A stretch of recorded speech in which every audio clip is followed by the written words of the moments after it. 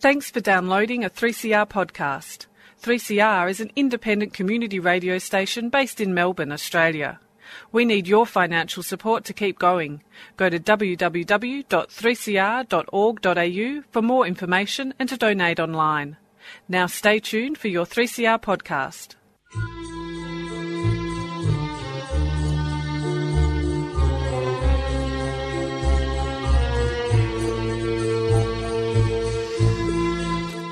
Sabah al-Khair. Good morning, dear listeners. You're listening to Radio 3CR on 855 AM and Palestine Remembered with Nasser Mashni, Robert Martin and Yusuf Ahmed Al-Rimawi.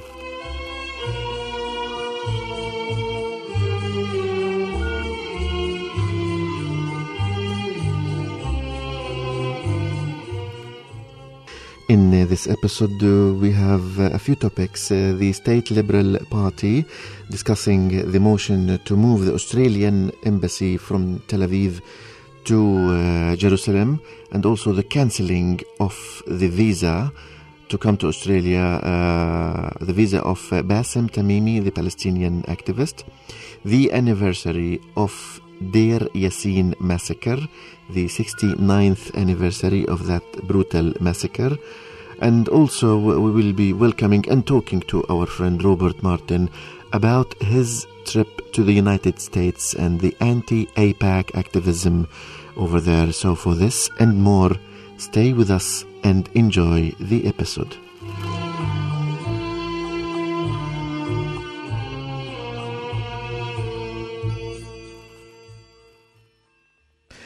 Good morning, Nasser and Rob. Good morning. Good morning. Welcome back. Oh, I'm very excited to be back. It's good to have our international correspondent returning. I've missed you very much, the two of you. We have, well, not as much, but we've missed you. In fact, a little bit. Yeah. A little bit. But we're going to talk to you, Rob, about your trip to America.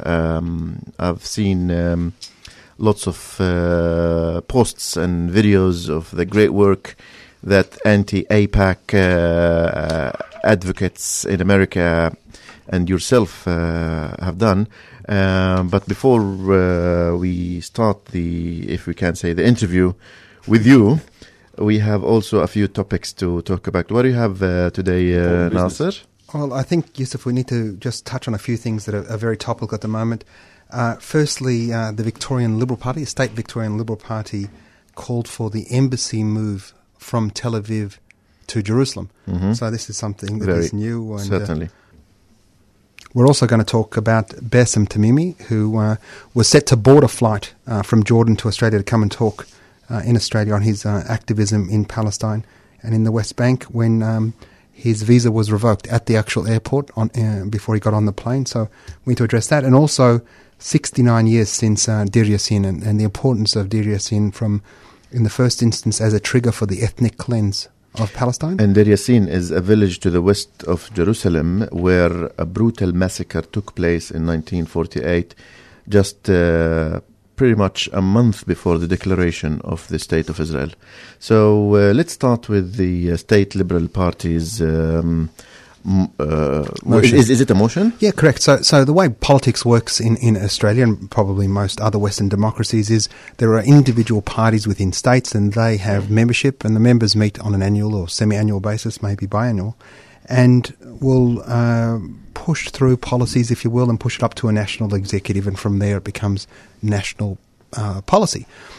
So in early April, the Victorian branch of the Liberal Party resoundingly is the word from that was from the news report, in favour of making it a federal Liberal Party policy to advocate and support the move of the Australian embassy from Tel Aviv, where every other international embassy is, to Jerusalem.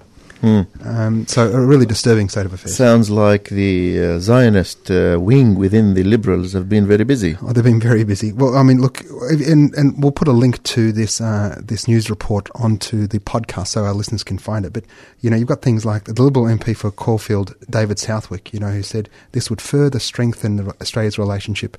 And he's so proud and grateful to be a member of the Liberal Party, which through Prime Ministers past and present recognises the importance of our country's relationship with Israel.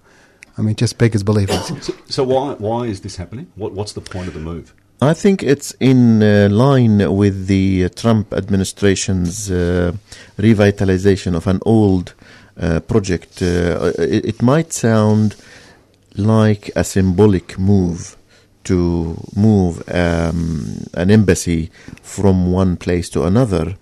However, there's so much more to that symbolic basically step, and it will mean simply that Jerusalem is no longer an occupied city by, or in the eyes of the international community. So the ramifications are huge. Very huge. And let me also provide a little bit of context from the Arab countries' point of view. We know that the majority of Arabs feel disappointed towards the Arab League, and they might view it as a dysfunctional body. However, even with a dysfunctional body like the Arab League has issued a resolution that actually calls for ties cut with the United States or any country that takes that step. So not only Australia is risking the relationship with the Palestinian Authority or the Palestinians in general, but also it's putting its relationship with the Arab world and probably the Muslim world at stake. Just deplorable. We were saying before that every president in America has always said no to this, other than Trump has hasn't said yes, but he hasn't said no either. Well, it was part of his election promise when he went to the APEC conference. That being said, Obama said the same stuff when he was in election mode. They'd all want to do it, but then they realise the repercussions of, they talk about Palestinians not doing unilateral moves. This is a unilateral move. I mean, Jerusalem is equally Arab and Christian and Muslim as it is Jewish. And to go beyond that point and accept it as the capital, no country recognises this. That's true. I also want to just for the listeners who might be a little bit mixed up between what is East Jerusalem and what is West Jerusalem. There was only one Jerusalem. That is the old city between the walls. And if anyone has been to Jerusalem, it's clear that this is the huge big wall. I'm not talking about the... not the Wailing Wall, but the wall around Jerusalem. I'm not also talking about the separation wall. No. I'm talking about the old cities. The old city wall. There is only one Jerusalem. There is only one. It's one Jerusalem. No, but what Israel has done in 1948, it occupied 5 villages to the west of the city. One of them is Deir Yassin, which we are going to talk about. Deir Yassin is located a few steps away to the west of Jerusalem. There was also Ain Karim, where Hadassah Hospital is. And there is also Al-Malha. And there is also Beit Mahsir. These 4 or 5 villages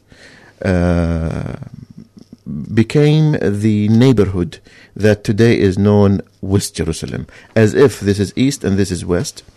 However, the whole of Jerusalem remained under the control of Arabs, particularly Jordanians, until the 1967 war. And therefore, all of Jerusalem is occupied. And this takes us, Nasser and Robert, to our... maybe we should speak about Deir Yassin because it's more thematic to Jerusalem, and then we'll talk about Bassem after Deir Yassin. Of course. Well, as you spoke to just a moment ago, Yusuf, Deir Yassin, in April 9, 1948, in the morning of, Zionist terrorist organisations, the Irgun, Leila Haganah, and the Stern Gang went into Deir Yassin. And Deir Yassin, as we just spoke, is just west of the old city. And they called it Operation Nashon. And somewhere, and depending on which report you believe, somewhere between 100 and 250 Palestinians were slaughtered. And which was very important for us to speak to this. It wasn't a war, it wasn't a battle. Deir Yassin had, in fact, had a peace pact with a neighbouring Jewish village. There was Jewish residents, there was no enmity in within Deir Yassin. They went in there and calculatedly killed everybody. Women, children, livestock, pets. They left enough survivors to see them flee and share the horror. to tell the story, absolutely. And it was from there, and number one, we should recognise, the leader of this massacre was Menachem Begin, who later became Prime Minister of Israel. And later won the Nobel Peace Prize. That's right, yeah. So, no amount of blood can't be washed away by an Israeli or a Zionist. And the reality is this massacre was the trigger. And as you said, Yusuf, 6 weeks before the declaration of the State of Israel, was the trigger for the mass expulsion and the ethnic cleansing of Palestine. Because it's worth mentioning that every radio or every Hebrew-speaking radio back then spoke about it. And then also the Arabs, when they heard about the massacre, they thought that they are exposing the massacre and talking about the brutality of the massacre, but eventually did what the Zionists wanted. Created a plan for them. Created a plan and more people, and amplified the fear. And I remember stories from my own grandparents telling me about how Safad, to the very north of Palestine, was influenced within the next 2 or 3 days by what happened in Deir Yassin. Yeah. And that was systematic. And I also want to make a reference to a BBC documentary on the 50th anniversary of Nakba that was in 1998. They released classified information, and some of these documents made it into a documentary. And there was a clear statement by the rulers of who later became the prime ministers of Israel, including Ben Gurion, that had it not been for Deir Yassin, Israel would not have been born. Mm-hmm. Simple as that. Well, you talk about the stories you've heard, Yusuf, as a child. I can tell my father's stories, the stories he told my brothers and I. Deir Yassin is part of the consciousness that is Palestine. It's in our blood, in our hearts, in our soul. And, nobody said it better than Edward Said. And he said, to recall Deir Yassin is not just to dwell on the past disasters, but to understand who we are, where we are going. Without it, we are simply lost. And this is from Edward Said. And, one of the things about Deir Yassin that is different to most of the other stories is the Zionist policy was to expel the residents of Palestine and then demolish the homes, plant trees over them in order to wash Palestine from the dirt. In Deir Yassin, they didn't. In Deir Yassin, the homes are there. Today, it's a mental asylum. It's for the criminally insane and the mentally disturbed. As if, there is no greater juxtaposition than the cleansing of Deir Yassin and the massacre of Deir Yassin and Zionism, which is a mental illness, than to create an insane asylum in Deir Yassin. Indeed. But what makes it even more calculatingly crazy is that if you visit the Holocaust Museum, Israel's official Holocaust Museum, Yad Vashem, if you go onto the lawns of the Holocaust Museum and look out, you are looking directly at Deir Yassin. You look directly into Deir Yassin, as if never again, to no one, excludes Palestine and Palestinians. Except that one is Palestinian. That is absolutely disgusting. And they're doing it on purpose. Disgusting. They do these things There's don't no happen. Reference at the Holocaust Museum. There's no reference of any of it. No. There's also we have to also say that Deir Yassin was not the first massacre. No, or the worst massacre. Or the worst massacre, because after Deir Yassin, even after Israel was created, we have in the 50s the Qibya massacre. We have also a Samur massacre. We have Kafr Qasim. Sabra and Shatila. We're still not there yet. We're not there yet. Still in the 50s. And then the list goes on and on and on. And of course to Sabra and Shatila in Lebanon, and to Qana in Lebanon, and Jenin, and the list goes on. In fact, there is a book that is called The Open Palestinian Holocaust. It's still open. Ongoing. Can I just ask, was Menachem Begin, was he the Menachem. Was he the orchestrator of it, or was he a child? What was his role? I think he might not be the main leader, but he had leadership roles. He wasn't just the executor, and all of them are equally responsible, and all of them are equally criminal. The only reason I ask is because the Zionist lobby continually say that the Palestinians teach, they're martyrs put on walls, and this guy was their prime minister that they still talk about today. And I can't believe that Holocaust Museum is built on that. It's not built on Deir Yassin, overlooking Deir Yassin. So you can actually look from the Holocaust Museum over Deir Yassin. In fact, on the last note on this, because we need to move on, I want to also make reference to Madrid conference in 1991, October 30th, 1991, when for the very first time the Arabs and Israelis met in one room publicly. And Ishaq Shamir was the prime minister. He was the student of Menachem Begin. He spoke to the Arabs about the terror and terrorism of Arabs against civilians, Jewish civilians.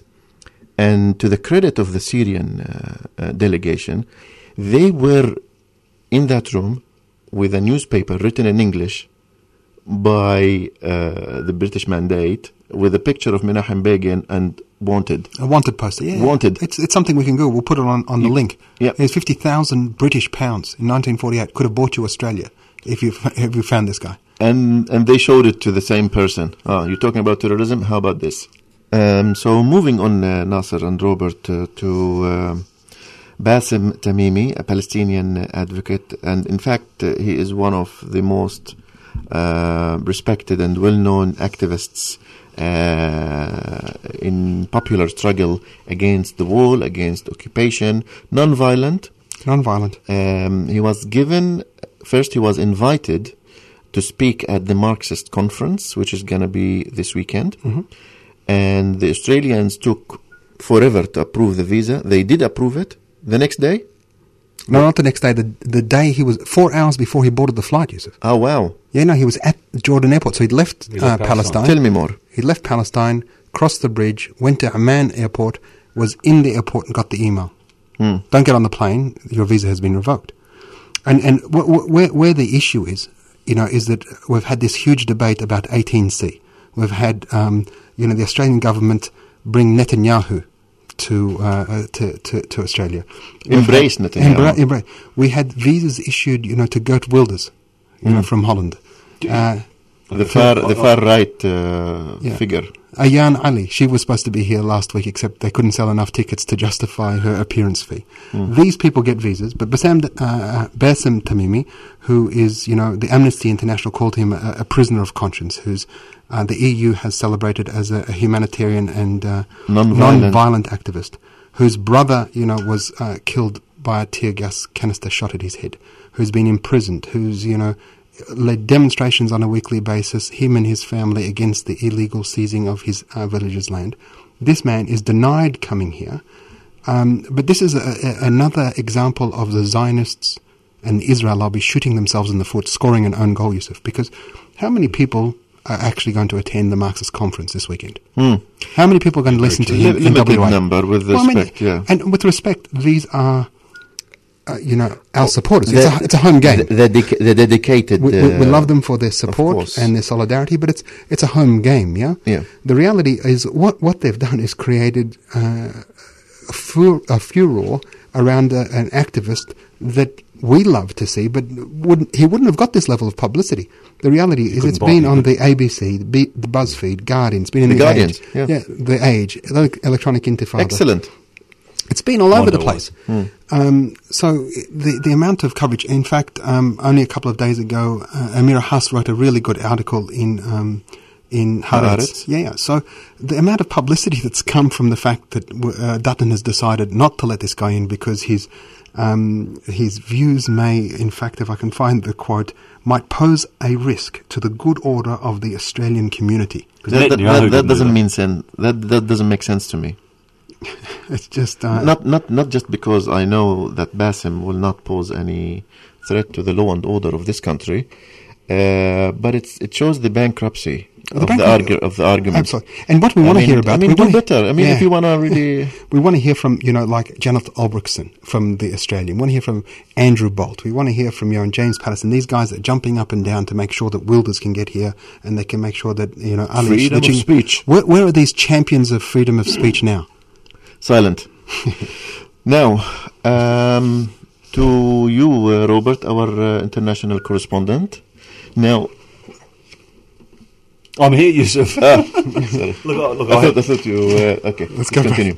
Now, Robert, welcome back again. Thank you very much, Thanks, Yusuf. I did miss you both very, very much. And we did also... Didn't stop you leaving. No, 100%. I still had to go. We want you to tell us, Robert, about the event, and also want to know why you actually wanted to take part in that event. So, all yours. Well, I went for two reasons. One was to go to the National Press Club, where I could hear from world leaders like Ilan Pappé and many, many others, which I had Hanan Ashrawi. Well, the list goes on. But what I don't want to do is I want to tell you a little bit about some of them, but I'm going to have a number of them come on the show and actually discuss things with us. That would be fantastic. And I did. I tuned into the show last week, and I heard about you guys talking about the Australian public being more pro-Palestinian than they have been. Every year it's growing. And in America, they were saying the same thing about the Americans. Grant Smith, who's the director of a DC-based Institute of Research for Middle East Policy, he's also the author of The Big Israel, which is a great book. I have read it. He was talking to us about polling data. Do Americans support US aid to Israel? Now, 60% of Americans say it's far too much and it should be pulled back. They also had, they were discussing what's called the September 14 Memorandum of Understanding with Israel, where America said that, yep, we're going to give you $38 billion moving forward. They asked the question, and it was over 60% of the Americans say, we don't stand for that, which was a great thing. They have much higher obligations, such as poverty, water, and those sorts of things that they'd rather schooling, health, universal health care. I mean, it doesn't stop. Let alone the wall. They've got to build a wall. With Mexico. With Mexico. And get the Mexicans pay for it. The Mexicans are going to pay for it. That is a joke. They were also asked whether or not the embassy should be moved from Tel Aviv to Jerusalem, and 56% of Americans say that it should not be moved, should not be tampered with. $254 million in foreign aid has been given to Israel thus far. 254 billion. 254 billion. Yeah. Did you know that? That is an absurd amount of money, isn't it? Well, it goes a long way to dispelling this notion that the Jewish people are special. I mean, because I got to tell you, I can turn Papua New Guinea into a thriving metropolis if you give me 254 billion. Well, and also it also destroys the myth that Israel turned the desert. Israel turned the desert into. They made the desert bloom. They made the desert bloom. Yeah. Well, not without American money. Not without American money. Well, there is a desert, but the place bloomed, yeah. I mean, it was a thriving... The Jaffa orange is Palestinian. It's not an Israeli notion. It was the agriculture that existed in Palestine pre-Zionist infiltration, occupation, and the establishment of the State of Israel. There was 1 million people there that thrived in agriculture and livestock and olives and. The civil society in Palestine before Nakba was a vivid one, and it was actually a model to the rest of Arab countries. And I know I promised not to give so much context, but I will say one thing. There is a columnist, a Lebanese columnist, his name is Talal Salman, who referred to Palestine as the jewel of the Arab world before Nakba. So you were saying, Robert... Let's get... What was your highlight, Rob? Highlight was actually spending time with Ilan Pappé. I got to spend time with him having lunch. The Israeli historian who wrote? He's written many, many books, but most importantly? The most important one was the ethnic cleansing of Palestine. Ladies and gentlemen, we're just checking on Robert's bibliography and knowledge there. And also encourage our listeners to read the book if you haven't yet. I'll also put the link of his talk over there as well. Ilan Pappé was talking about the two-state solution being dead, and it's been dead for a long time. He said if you're sleeping with it's like sleeping with a corpse if you believe that you're still going for a two-state solution. He said it's been dead for a very, very long time. He also said that Zionism is not an event, it's a structure. It's a settler colonial structure, was in 1882 and still is today. You don't appease a settler colonial project by dividing Palestine. That will never appease it. You have to decolonise it. And this is something that obviously you guys know, but it's something that the leaders, American leaders, everyone trying to do the peace process, aren't talking like that. I want and to ask, they need to start talking about it. I want to ask you, Robert, about the anti-APAC events that you took part in. Tell me about that. So we met out the front of the White House. We had some great speakers, Alison Weir, Iyad Banat, and a few others were talking. We then marched to the convention centre, and little to my knowledge that there had actually been a fight going out the front of the convention centre, a Jewish resistance. They're the Jewish Defence League. They're a terrorist organisation. Okay, and so well known by the FBI. So they got there a little bit earlier. They're a banned terrorist organisation. Exactly. It's not an opinion. This is a fact. It's a fact. Yeah. So how did he get from Canada to get in there? So it was the leader that was there who actually started beating people. And I think there was a almost 60-year-old Palestinian man that was beaten. When we got there, they left because there was about 1,000 of us, but they got there very, very early. There was the people that they were beating up was the If Not Now When, which is a Jewish formed group, formed in about 2014. Very well prepared. They sing. They don't yell. They're very well organised. They had Dr. Cornel West with them. He was actually with them, leading them. And so that was really, really interesting to see. Big, diverse group of people. But also, I suppose the bit that really, really upset me was a Rabbi Shmuley. Now, I won't give him too much airtime, but he's a rabbi who's written a lot of books. He's been on Oprah Winfrey. He's on CNN on a regular basis. He's the go-to man, and he writes about relationships. Now, he was walking around there with maybe his son was maybe 13, maybe a little bit younger, and he had a small microphone on his jacket, and he had a cameraman about 10 metres behind. And he was walking around trying to entrap people. He was trying to entrap people. And, basically labelling us a hate organisation. All we want is the Jews to disappear. But you do have Jews on board. 100%, and there were lots of them. And so he was going up trying to just get tiny little words that he could use on his TV show. He has 1 million followers on his Facebook page. 1 million followers. That would be 1 million haters. Well, not followers. Yeah, it should be. But the fact that he put one of my friends, Ayman, over there, who is a Palestinian from Gaza, who writes about trauma. Shmuley put him in a corner and started demonising him, saying that he just hates the Jews and all of these sorts of things, which is just not correct.